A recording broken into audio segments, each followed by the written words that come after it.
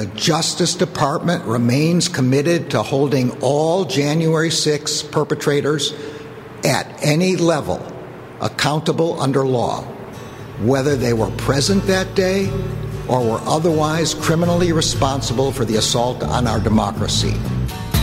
Yeah, we remember that, Merrick Garland, and we're gonna hold you to it. Well, I don't know why I came here tonight. That's why. I got the feeling that something ain't right. No, it ain't. I'm so scared in case I fall off my chair, and I'm wondering how I'll get down the stairs. Clowns to the left of me, jokers to the right. Here I am, stuck in the middle with you. Yep.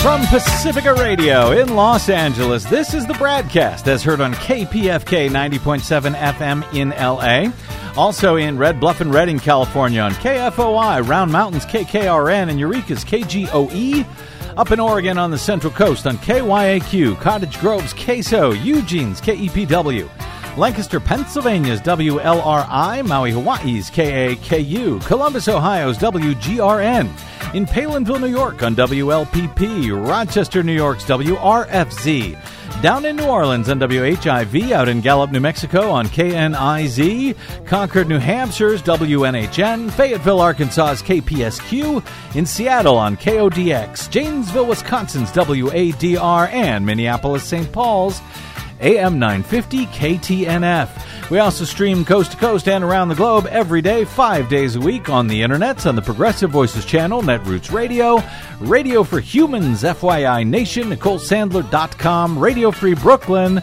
Workforce Rising, No Lies Radio, Bird and Square Radio, Detour Talk, and most of your favorite podcast sites. Blanketing Planet Earth 5 days a week. I'm Brad Friedman, your friendly investigative blogger, journalist, troublemaker, muckraker, and all-around swell fellow, says me from bradblog.com. Thank you very much for joining us today. The next public hearing of the bipartisan U.S. House Select Committee investigating Trump's January 6, 2021 insurrection and his multiple attempts to steal our 2020 election is now tentatively scheduled for next Thursday, July 21, and I think it will be in prime time the evening. Is that good? I think that is good. I think it gives more of the American public who hopefully has been hearing about all this stuff a chance to actually watch it. Yeah, Desi Doyen's just happy she doesn't have to wake up at 6 a.m. Anyway, mark your calendars. It's likely to be another doozy. In an interview on Wednesday, Congresswoman Elaine Luria, Democrat of Virginia, who's set to co-lead that hearing with Republican committee member Adam Kinzinger of Illinois, said the public can expect a detailed timeline of the 187 minutes. That's more than 3 hours between then President Trump leaving the stage at the Stop the Steal rally on the Ellipse near the White House and Trump delivering remarks, finally telling his mob of supporters who stormed the Capitol to go home. And that is, of course, as we heard in day 7 of the hearings, that is what, in fact, led the supporters to leave when they finally heard from Donald Trump that it was time to go. Luria said the committee will talk about Trump's, quote, dereliction of duty, citing evidence showing that Trump was resistant to urging his supporters to stop the violence and to leave the Capitol on January 6. I look forward to it, but frankly, based on the 7 committee hearings so far, a number of former federal prosecutors believe that there is already more than enough information with which to prosecute Donald J. Trump. Donald Ayer served as U.S. Attorney and Principal Deputy Solicitor General in the Ronald Reagan administration, arguing before the Supreme Court, and as Deputy AG under George H.W. Bush. Stuart M. Gerson served as Assistant Attorney General for the Civil Division of the Department of Justice from 89 to 93 and as Acting AG in 1993. Dennis Aftergut is a former federal prosecutor and former Chief Assistant City Attorney in San Francisco. 2 Republicans and 1 Democratic former federal prosecutors who write an essay today at The Atlantic headlined, January 6 was Trump's project all along, and the Department of Justice has more than enough evidence to prosecute him for it. In fact, the original headline for this piece was simply, "The DOJ must prosecute Trump." It begins this way. After 7 hearings held by the January 6th committee thus far this summer, doubts as to who is responsible have been resolved. The evidence is now overwhelming that Donald Trump was the driving force behind a massive criminal conspiracy to interfere with the official January 6th congressional proceeding and to defraud the United States of a fair election outcome. The evidence, they write, is clearer and more robust than we as former federal prosecutors, 2 of us as Department of Justice officials in Republican administrations, ever thought possible before the hearings began. Trump, they write, was not just a willing beneficiary of a complex plot in which others played most of the primary roles. While in office, he himself was the principal actor in nearly all of its phases, personally executing key parts of most of its elements and aware of or involved in its worst features, including the use of violence on Capitol Hill. Most remarkably, they say, he did so over vehement objections raised at every turn, even by his own sycophantic and loyal hand-picked team. This was Trump's project all along. As former prosecutors, they write, we recognize the legitimacy of concerns that electoral winners prosecuting their defeated opponents may look like something out of a banana republic rather than the United States of America, that doing so might be viewed as opening the door to prosecutorial retaliation by future presidential winners, and that, in the case of this former president, it might lead to civil unrest. But, they write, given the record now before us, all of these considerations must give way to the urgency of achieving a public reckoning for Donald Trump. The damage to America's future that would be inflicted by giving him a pass far outweighs the risk of prosecuting him. The committee's evidence to date establishes multiple significant points for prosecutors. They conclude, quote, any argument that Donald Trump lacked provable criminal intent is contradicted by the facts elicited by the January 6th committee, and the tradition of not prosecuting a former president must yield to the manifest need to protect our constitutional form of government and to assure that the violent effort to overthrow it is never repeated. Now, according to recent polls, a majority of Americans agree with that sentiment today, from 2 former Republican federal prosecutors and 1 former Democratic federal prosecutor.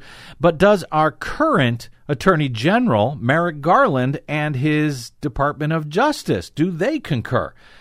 And if so, are they now carrying out that effort in a way that will achieve those ends, bringing Donald Trump to justice? And will it be successful? A lot of top former federal prosecutors are now ringing in on that very question after 7 days of extraordinary public hearings by the bipartisan U.S. House Select Committee investigating the insurrection and Trump's attempts to steal the election. And so is one person who has followed every indictment, every court filing in this matter, virtually every piece of evidence collected in the cases of the more than 800 Donald Trump MAGA dupes on the ground who have been charged with attacking the Capitol, to the more than a dozen co-conspirators from right-wing extremist groups, the Proud Boys and the Oath Keepers, currently facing decades in prison on seditious conspiracy charges, to the cases being brought or investigated against those in Donald Trump's inner circle and even Donald Trump himself. The great Marcy Wheeler of Emptywheel joins us next on the BradCast to discuss where all of these hearings and all of this evidence has now brought us, and if we are finally any closer to seeing an actual prosecution of our disgraced former president of the United States. We haven't spoken with Marcy in a while. We haven't spoken with her since before the hearings began. She has a lot to say about the hearings and, in fact, about the investigation and, yes, prosecution of Donald J. Trump, yes, being carried out, she will argue, by the Department of Justice. That is next on the BradCast. I'm Brad Friedman. Don't touch that dial.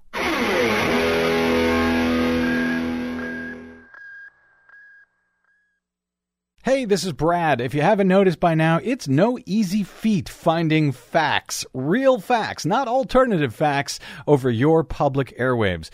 We try to bring you real facts, truth, and clarity without fear or favor each and every day on the BradCast. But we need your help to do it, and that help is needed more now than ever. Please stop by bradblog.com/donate today. That's bradblog.com/donate. And thanks.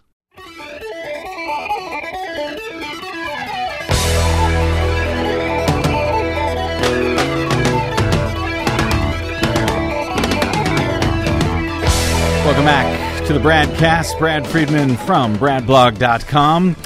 Andrew Weissman was a senior prosecutor in the special counsel investigation into Russian interference in the 2016 election after spending years as a senior federal prosecutor in a myriad of high-profile criminal conspiracy cases. He argues this week in a New York Times op-ed, quote, "The tenacious work of the January 6th committee has transformed how we think about the January 6th rebellion. It should also transform the Justice Department's investigation into efforts to overturn the 2020 election." Before the hearings, federal agents and prosecutors were performing a classic bottom-up criminal investigation of the January 6 rioters, which means prosecuting the lowest-ranking members of a conspiracy, flipping people as it proceeds, and following the evidence as high as it goes. It was what I did at the Justice Department for investigations of the Genovese and Colombo crime families, Enron and Volkswagen, as well as for my part in the investigation of Russia's interference in the 2016 election, led by the special counsel Robert Mueller. But that is actually the wrong approach for investigating the January 6th insurrection, writes Weissman. That approach sees the attack on the Capitol as a single event, an isolated riot separate from other efforts by Donald Trump and his allies to overturn the election. The hearings, he argues, should inspire the Justice Department to now rethink its approach. A myopic focus on the January 6th riot is not the way to proceed if you are trying to follow the facts where they lead and to hold people, quote, at any level criminally accountable, as Attorney General Merrick Garland has promised. The evidence gathered in the hearings describes a multi-pronged conspiracy, what prosecutors term a hub-and-spoke conspiracy, in which the ellipse speech by Donald Trump and the January 6th attack on the Capitol were just one spoke of a grander scheme. This broader approach would avoid the thorny debate that has emerged as to whether Mr. Trump could be criminally culpable for inciting the riot during his ellipse speech, or if, on the contrary, his speech is protected under the First Amendment, and the evidence just too ambiguous to justify the extraordinary step of indicting a former president. Building a criminal case that looks solely at the riot itself is far more complex legally and factually for those who weren't at or in the Capitol, for example, Donald Trump. These challenges, he says, of the current bottom-up approach have led to criticism of the slow pace of the narrow Justice Department approach. Instead, he argues, what the hearings have revealed is evidence of a plot organized by Mr. Trump and his allies in the White House and elsewhere, including players from the Mueller investigation like Roger Stone, Michael Flynn, Rudy Giuliani, as well as new players like Jeffrey Clark and John Eastman. The spoke of the January 6th riot should be seen and investigated simultaneously with the other spokes, orchestrating fake electors in key states, pressuring state officials like those in Georgia to find new votes, plotting to behead the leadership of the Justice Department to promote a lackey who would further the conspiracy by announcing a spurious investigation into election fraud, and pressuring Vice President Mike Pence to violate the law. Investigating the January 6th insurrection, Weissman argues, in the context of the other means by which Mr. Trump appears to have sought to undermine the transfer of power, I call that his clear attempt to steal the election, serves to strengthen any future case by presenting the complete evidence of the perpetrator's actions and intent, and it undermines possible defenses. Well, our friend Marcy Wheeler, the tenacious and incredibly prolific longtime independent national security journalist at her site Emptywheel.net and a contributor to many other publications like The Intercept, The Guardian, Politico, New York Times, among others, has been following the indictments and federal filings and evidence and court transcripts and much more of the hundreds of folks who were indicted for participating in the insurrection at the U.S. Capitol on January 6, as well as those in the far-right extremist groups like the Proud Boys and the Oath Keepers, who are now facing decades in prison on seditious conspiracy charges, not to mention the various investigations and potential prosecutions of those in Trump's inner circle, including just hopefully, the former disgraced president himself. She has long argued at her blog and on Twitter, and indeed on this program, that critics charging that Merrick Garland and his Department of Justice were not investigating the real perpetrators of the attempt to steal the 2020 election, including by overthrowing the American government, were, well, not paying close enough attention. That indeed the DOJ was and is, in fact, as Weissman suggested, working on a careful, deliberate, bottom-up strategy to hold those responsible, at least for January 6, accountable. From the grunts on the ground up through the seditious conspirators and the right-wing extremist groups and hopefully up into Trump's inner circle.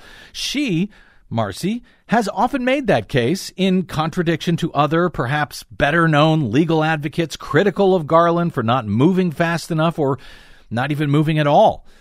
In recent weeks, there has been more visible law enforcement actions brought against a number of Trump's conspirators. The raid of Trump DOJ lackey Jeffrey Clark's home. He's the guy who Trump threatened to place in charge of the DOJ in order to send letters to swing state legislatures, falsely claiming that the department had found massive fraud and that they should consider naming new electors for Donald Trump instead of for Joe Biden. And the seizure of rogue Trump attorney John Eastman's cell phone. He's the guy who pushed hardest for Mike Pence to simply declare Trump to be the winner on January 6th during the joint session of Congress, even though he knew it was almost certainly unlawful and or unconstitutional. There has also been action suggesting the DOJ is probing the organizers of the January 6 rallies, where Trump instructed his armed supporters to march on the Capitol, and into the entire fake electors scheme that was carried out in several swing states. But is Weissman right, knowing what we now know? Is Garland's bottom-up approach the approach that he has been taking, and the approach which Marcy Wheeler has told us was sort of ongoing all along? Is that the wrong approach for this particular crime? Is Weissman's hub-and-spoke approach the right one to take? Or is that what Garland has been doing? And is there time and the willingness at the DOJ, if not, to change the way they're prosecuting this case in order to focus on the guy who sat at the hub the whole time, participating in every spoke of all of these multiple crimes to steal the 2020 election? Joining us now is our old friend Marcy Wheeler to discuss all of this and almost certainly much more, including the January 6 hearings that we have been just so wrapped by in recent weeks. Marcy Wheeler, welcome back to the BradCast. Hey, great to be back. So, frankly, and I know you've got some strong opinions on Mr. Weissman and his take here.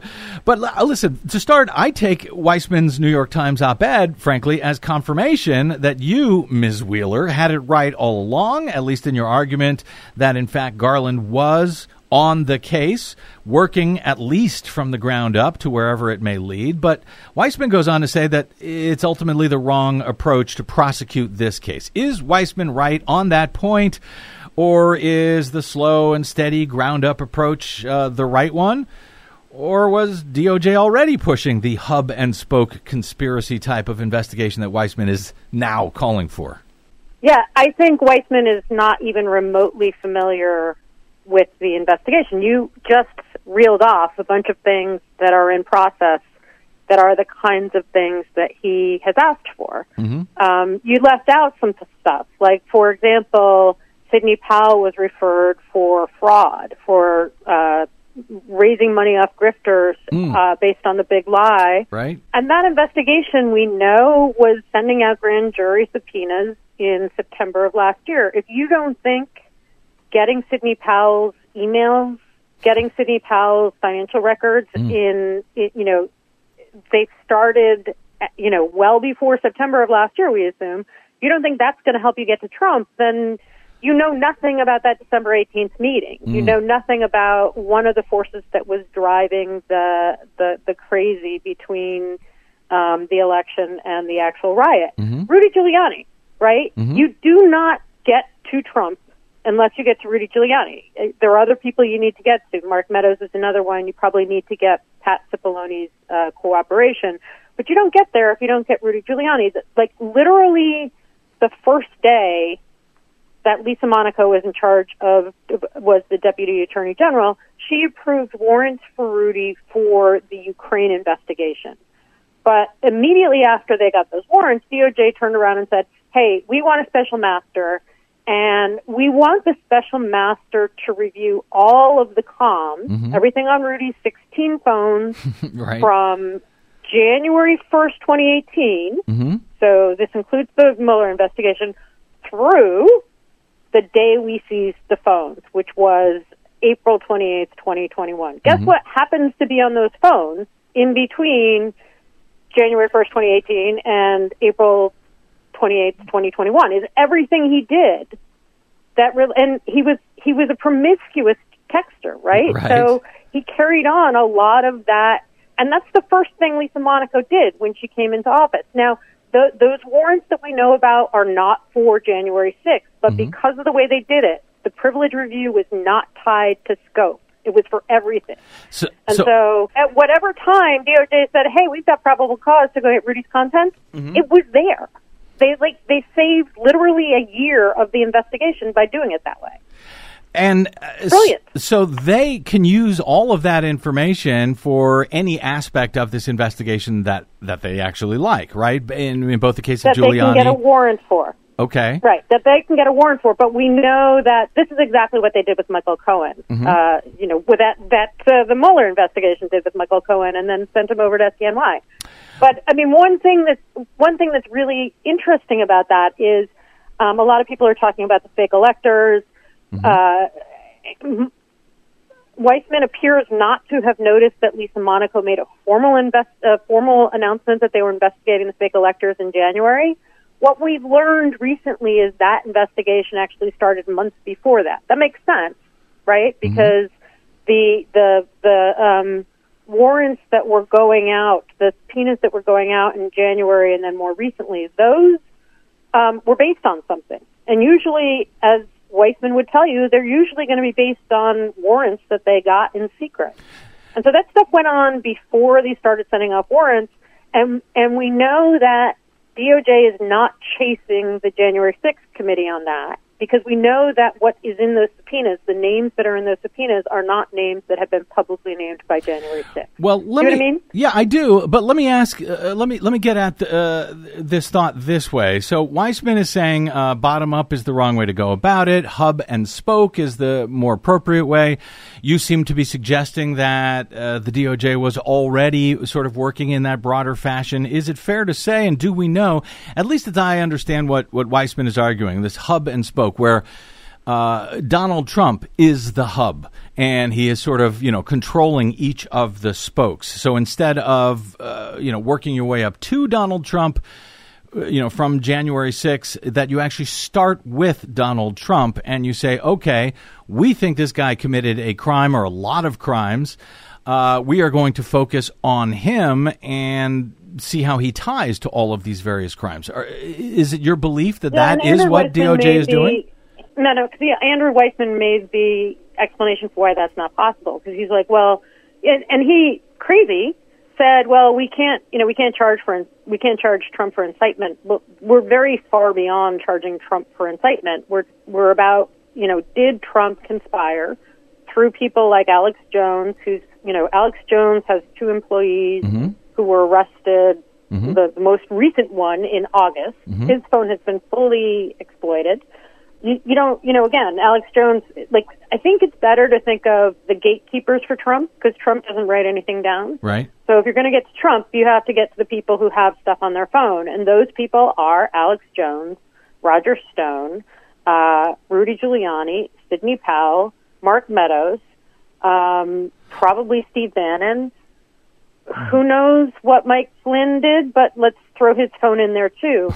Half of those phones, half of those people we know of very advanced investigations into, like the Oath Keeper investigation was incorporating Roger Stone as a key part of that investigation by March of 2021. So he names Roger Stone. He says, why aren't they investigating Roger Stone?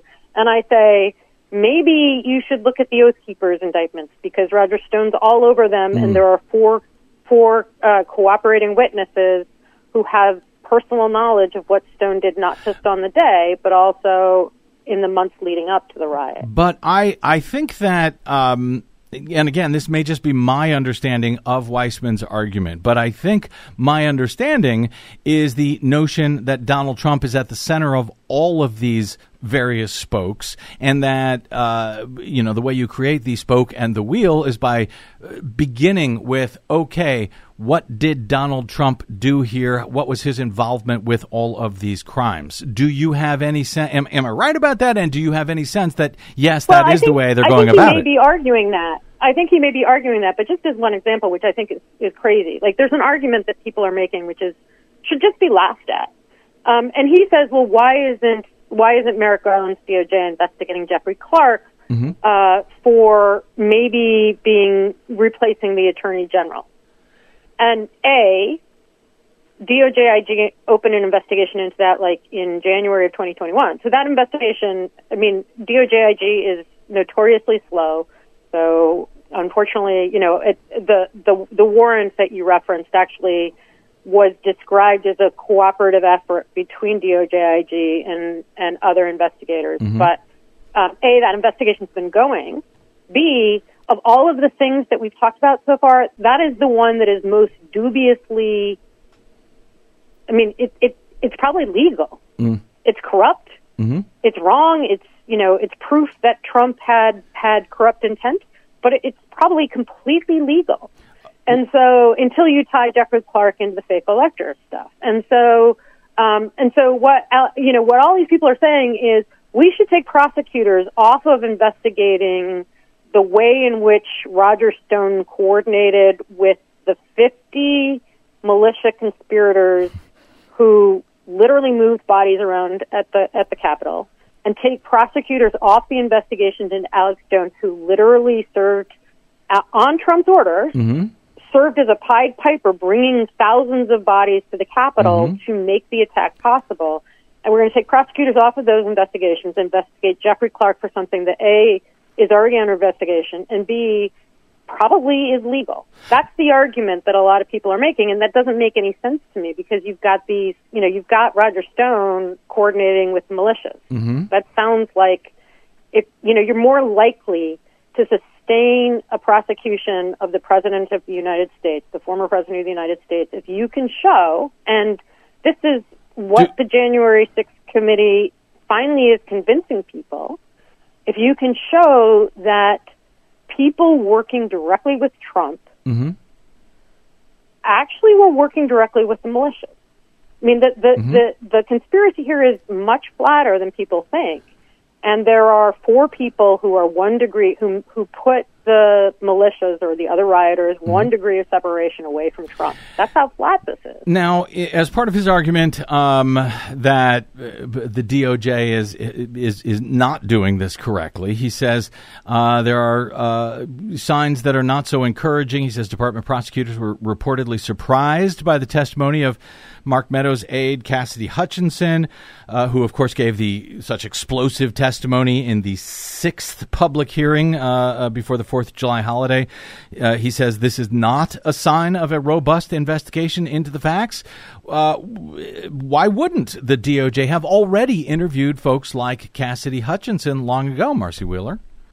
I mean, it's a good question. Another really good question is precisely what is DOJ doing with Mark Meadows? One of the funny things in the last couple of days is you've got people like Andrew Weissman panicking everyone who's anti-Trump. And then the Rolling Stone had a great article about how everyone in the Trump camp believes that Mark Meadows is about to go to prison. And those are completely incompatible things, because if Mark Meadows is about to go to prison, we actually then don't need Cassidy Hutchinson's testimony, because Mark Meadows is about to go to prison. But also, we don't know why all the Trump people are sure that's imminent, and all the Andrew Weissman people are sure that Cassidy Hutchinson is this great gaping hole in the middle of the investigation. I think Cassidy Hutchinson will be a tremendous witness, and I would be shocked if Jody Hunt, who is the lawyer that shepherded her to this more expansive testimony, who was an assistant attorney general at DOJ, he knows where DOJ is. He knows how to shepherd his witness to DOJ.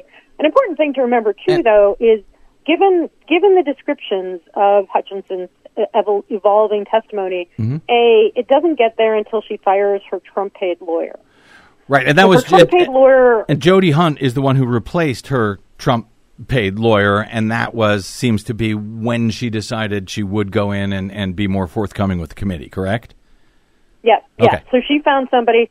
He was, if you remember the Mueller investigation, Trump hears about the Mueller investigation. He says, that the person who took those notes and shared them with Mueller was Jody Hunt. Okay. And so he's been in that role. He's been in a witness against Trump role, and I think he saw how badly Trump treated Sessions, and so he was happy to be this woman's lawyer.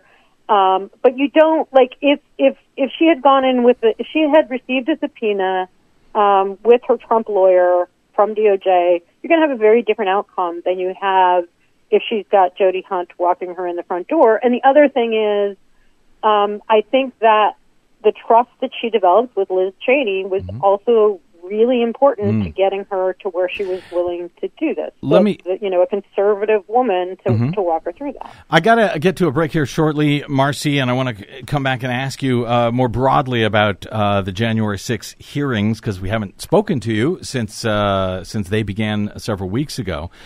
But why, with Mark Meadows, he was referred for criminal contempt. Do you have any understanding, any insight as to why the DOJ has indicated that they are actually not going to bring criminal contempt charges against him? Is it because they expect he has executive privilege, or is it for another reason, because they want to hold him for a different prosecution? Do you have any insight into that? I think it's a combination of those things. It can't just be that he had a privilege that Steve Bannon didn't have because he worked in the White House, because so did Peter Navarro. They decided that they were going to charge Peter Navarro. They did that. So it can't just be that. But I also, and I've been pointing this out since February. In February, DOJ had to give records to Steve Bannon that showed that they were tracking what his attorney has been doing going back to March of 2021.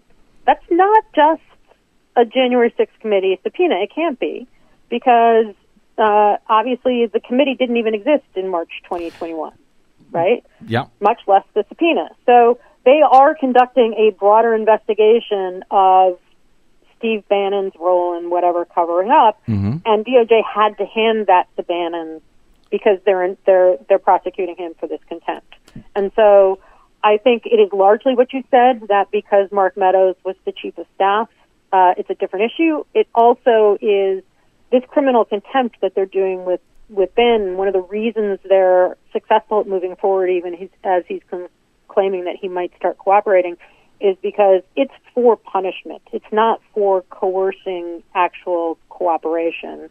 And with Meadows, I think everyone hopes that you're going to get actual cooperation. If you can get the chief. Right. If you can get the chief of staff to flip against Trump, then, I think you really need one, or, you need, Rudy Giuliani's going to be useless because he's nuts, but you do need Rudy Giuliani. You do need Mark Meadows. Knowing at least what Stone did, I think, would be critical. He, of course, is going to be useless because he's nuts.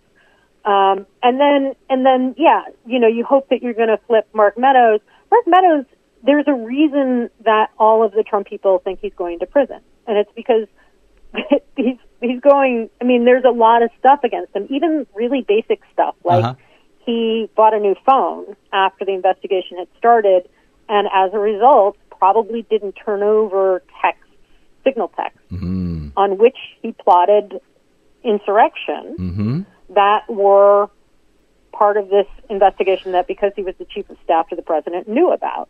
And so, he's a walking obstruction case to begin with, and he's right at the center of the fake electors plot, which has been under investigation for months longer than people think. And so there's a lot of ways to get to Mark Meadows. There's no transparency right now about how DOJ plans to do that, and I think that drives the very real frustration with the discovery that this woman has been here all along, ready to narc out her boss. So there's frustration. So there's frustration with it, but you're confident that they are trying to get to him, and if they get to him, I guess the expectation or the hope is that he flips on the president himself, and there you go. Right, and I mean, one of the things that there are incredibly damning records out there, even what we've seen, even what the January 6th committee was able to get. And we should assume DOJ has been able to get far more because they can serve warrants on cloud companies, and that's what they do before they go and seize Jeffrey Clark or John Eastman's phone. They already have their emails from. Gotcha. In John Eastman's case, it was readily available at Chapman. Gotcha. All right, I'm already running late, so let me just see if I can get a quick answer on this, and then we'll come back. We'll talk about specifically some of the January 6th hearings.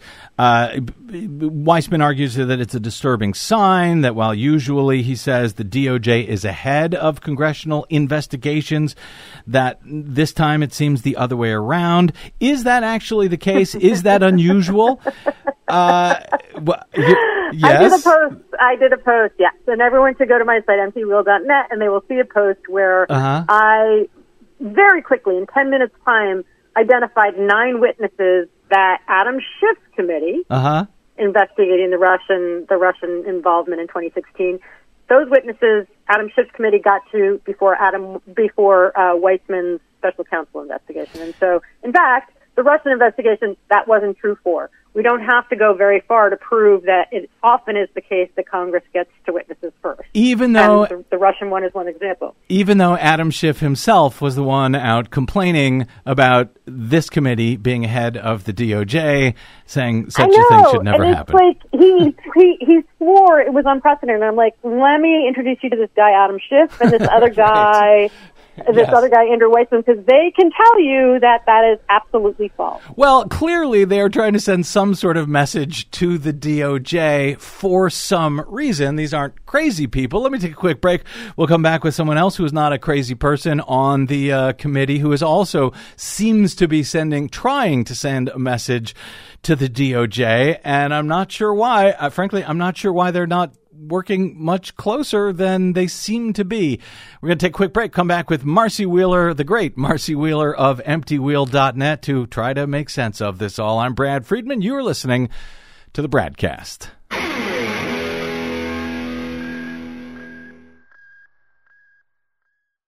Hey, this is Desi. The BradCast and the Green News Report survive thanks to you and your support. Please drop by bradblog.com/donate today to help us stay independent every day over your public airwaves. That's bradblog.com/donate. And thanks. Now they're planning the crime of the century. Well, what would it be? Well, I think we already know what it was, what they tried to plan, and thankfully they were unsuccessful. Now the question is, will anybody pay a price for it? Welcome back to the BradCast. Brad Friedman from bradblog.com, speaking with independent national security journalist Marcy Wheeler of Emptywheel.net, who has followed the investigations and the prosecutions of January 6th and everything related to it, probably as close as anyone in the entire country. And actually, she's doing it all these days from Ireland. But never mind that.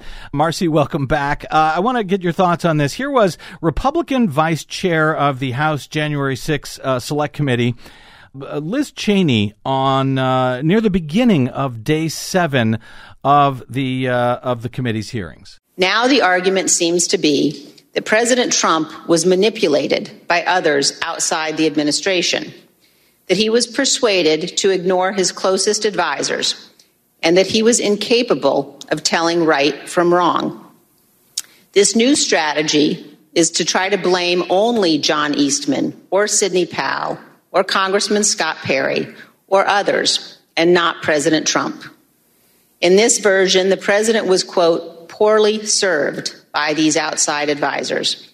The strategy is to blame people his advisors called, quote, the crazies for what Donald Trump did. This, of course, is nonsense. President Trump is a 76-year-old man. He is not an impressionable child. Just like everyone else in our country, he is responsible for his own actions and his own choices. As our investigation has shown, Donald Trump had access to more detailed and specific information showing that the election was not actually stolen than almost any other American. And he was told this over and over again.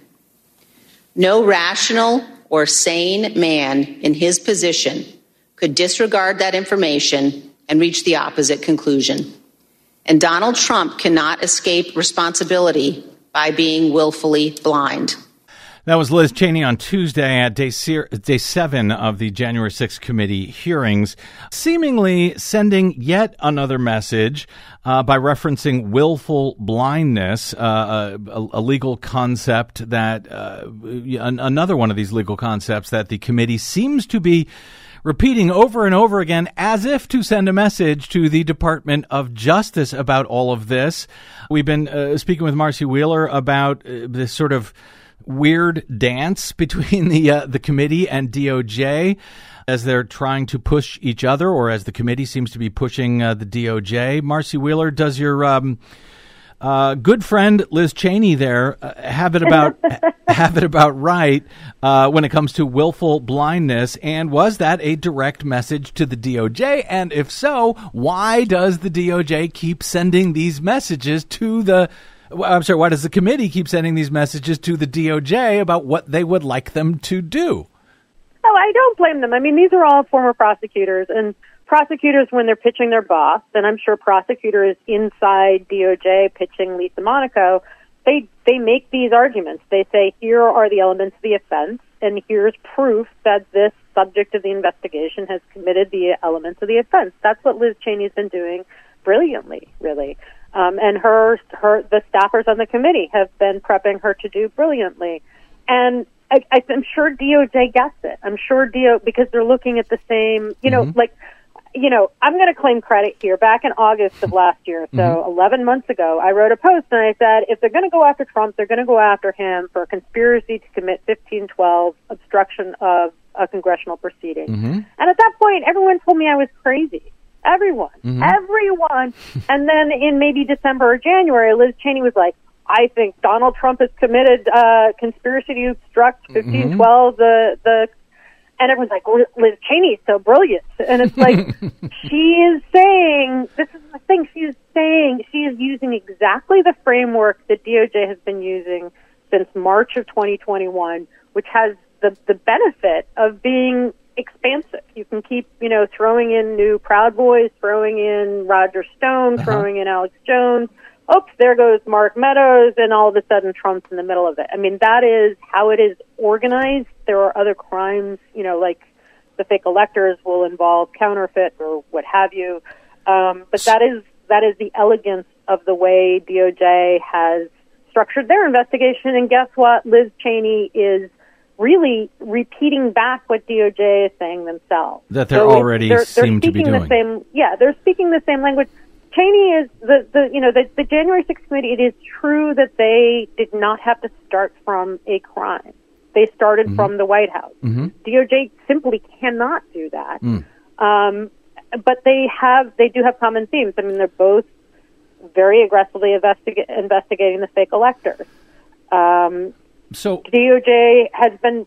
Yeah. Okay. Go ahead. Well, no. So just to get a broader picture here, I haven't, as I mentioned, haven't spoken with you since the this remarkable series of public hearings began in the January 6th committee. I'm wondering about your takeaways in general, and then more specifically as to what, if anything, of note that you may have learned from these hearings that you didn't previously know, or is it just really a recitation of things that you already knew and that you've been actually trying to get the word out about over at Emptywheel.net? There are things that I've been, like the most recent one is the most recent one was the militia side is not the committee's strength, because they don't have the same power. They haven't flipped 10 cooperating witnesses like DOJ has, and DOJ is not sharing what they've learned from the cooperating witnesses with the committee, and so that is a different kind of asymmetry. And I've been trying to say, it was very funny. I've been trying to say, look, the way to get to Trump from the mob scene is through Roger Stone, through Alex Jones, through Ali Alexander, and everyone's like, oh, you're never going to get to Trump through those people.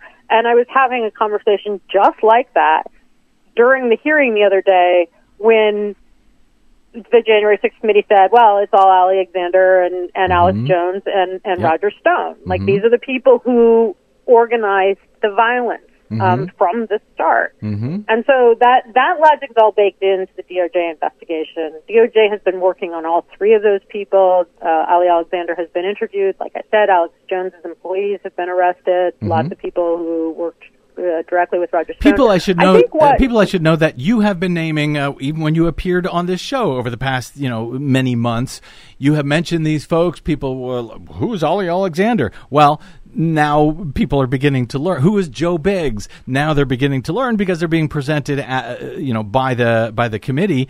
Is there information, Marcy Wheeler, that anything that you believe that you know about all of this that the committee does not yet seem to understand at all, as you see it? Are they getting all of the information that they need here, at least to make their case in the committee, and for that matter, at the DOJ? Are they both getting it?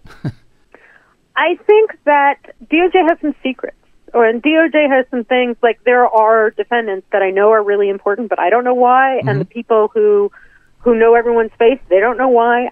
I'm like, I know this person is really important, and I don't know why.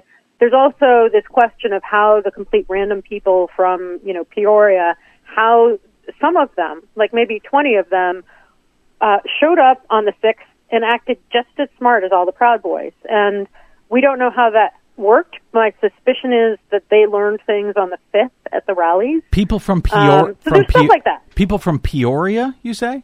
Well, I just threw out a city. I'm actually, let's say Las Vegas and Tennessee, because those are some of the people I'm thinking of. Some Pennsylvania guys, some Texas guys. These are people who are very, very, they're entirely organized online, and yet they show up at the Capitol and they know exactly where to go. And how does that happen? That's a good question. Okay. I think that we are going to see, when the committee eventually does a report, a lot of incredibly good work that isn't as focused on Donald Trump, like work on the social media company. That is incredibly important to moving beyond this, that they've done the work, and we're not going to actually see until we get the report. Before we go beyond this, do you believe that there will be or there is hard evidence that will emerge, whether it's through the committee or the DOJ, showing a direct connection between Donald Trump and the Proud Boys and the Oath Keepers, even if you have to go through, guys like Roger Stone or Michael Flynn to get there? Will they be able to make that hard connection? Yes.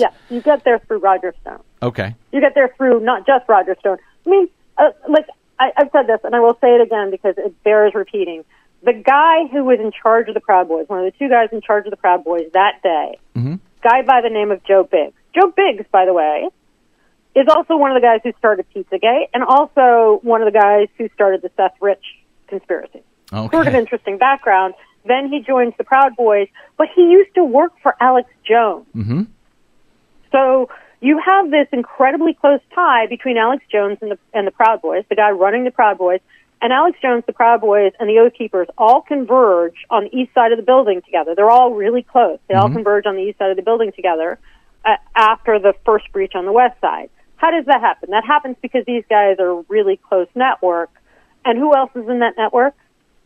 Roger Stone. Roger Stone has been sitting at the Willard with some of these same Oath Keepers earlier that morning. And both Alex Jones and Roger Stone obviously get you directly to Donald Trump. Perfect, so because I've got just a minute or two left here, Marcy, and I want to ask you sort of a lightning round thing. The other nut that hasn't really been cracked, at least by the committee, is that Willard war room. What went on at that hotel near the White House between, I guess, Flynn, Bannon, Eastman, Giuliani, and others. The committee has not dealt with that at all.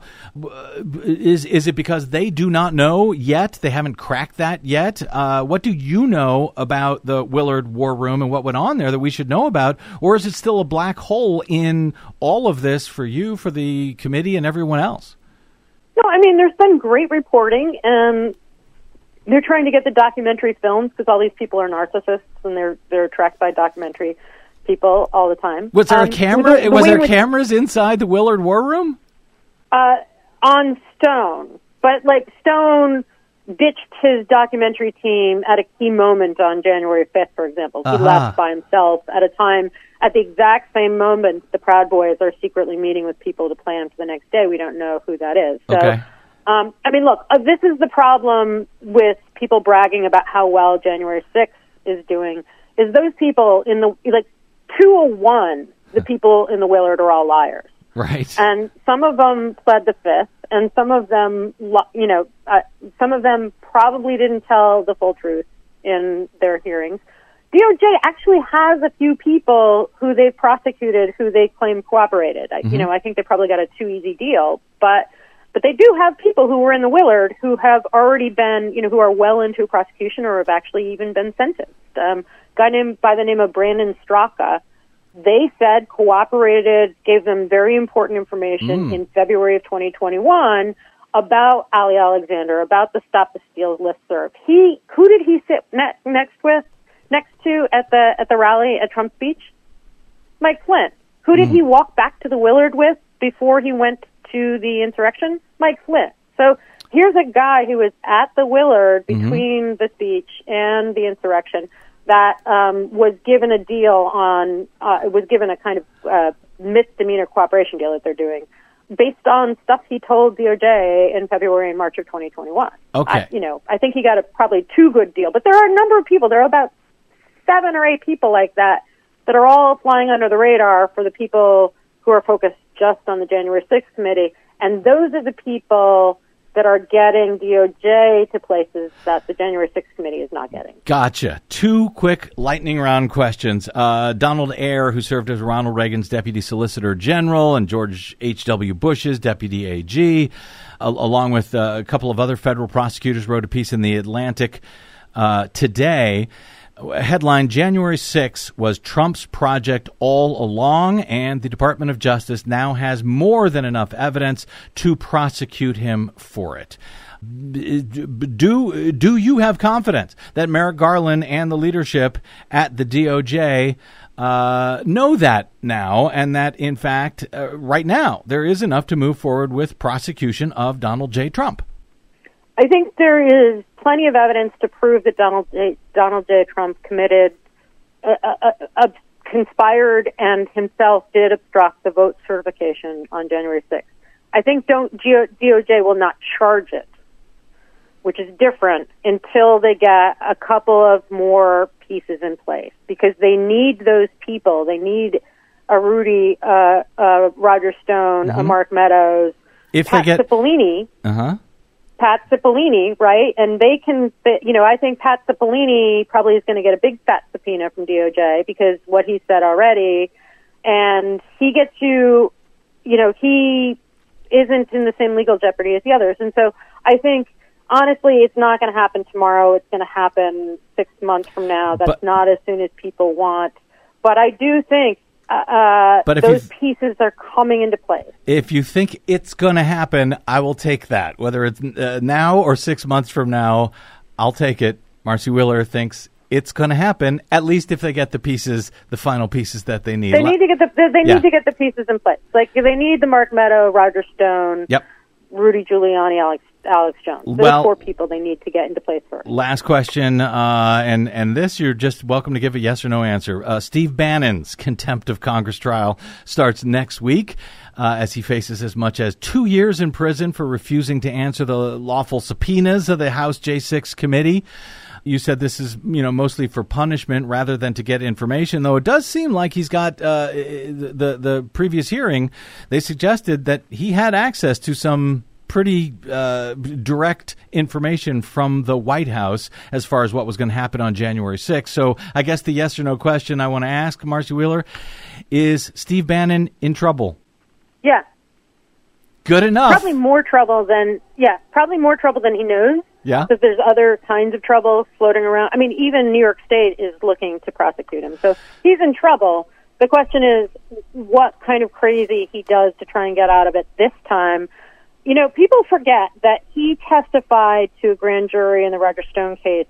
It was the one time that he kind of approached honesty, and he did it to avoid going to jail. Mm-hmm. And so he's a terrible, horrible liar, buffoon, but he is somebody who really wants to not go to jail. Sad. Marcy Wheeler, independent national security journalist at emptywheel.net. You should follow her on the Twitters as well. She is Emptywheel. If you want to find out what's actually going on in all of this, I don't think anyone in the nation, she's in Ireland, so anyone on the planet knows more about it than her. Marcy, always great speaking with you. I look forward to doing it again soon. Thanks, Marcy. Take care. Okay, she knows a lot of stuff. She does. She knows stuff. She has a comprehensive view of all of this. Yes, which is why we love having her here. Okay, we do have to get out. My thanks to Marcy, of course, and to our producer, Desi Doyen. Thanks, Des. Yep. And thanks to all of you for spending a portion of your day or night with us. We hope we made it worth your while. If we did and you need to hear it again or anything else we've ever covered, you can download our programs anytime for free at bradblog.com. That's made possible by those of you who stop by bradblog.com/donate to help us stay on your public airwaves. And thank you for it. Drop me an email if you like. I'm BradCast at bradblog.com. On the Facebooks and the Twitters, you will find me at TheBradBlog, and I will see you there until we see you here next time. I'm Brad Friedman. Good luck, world.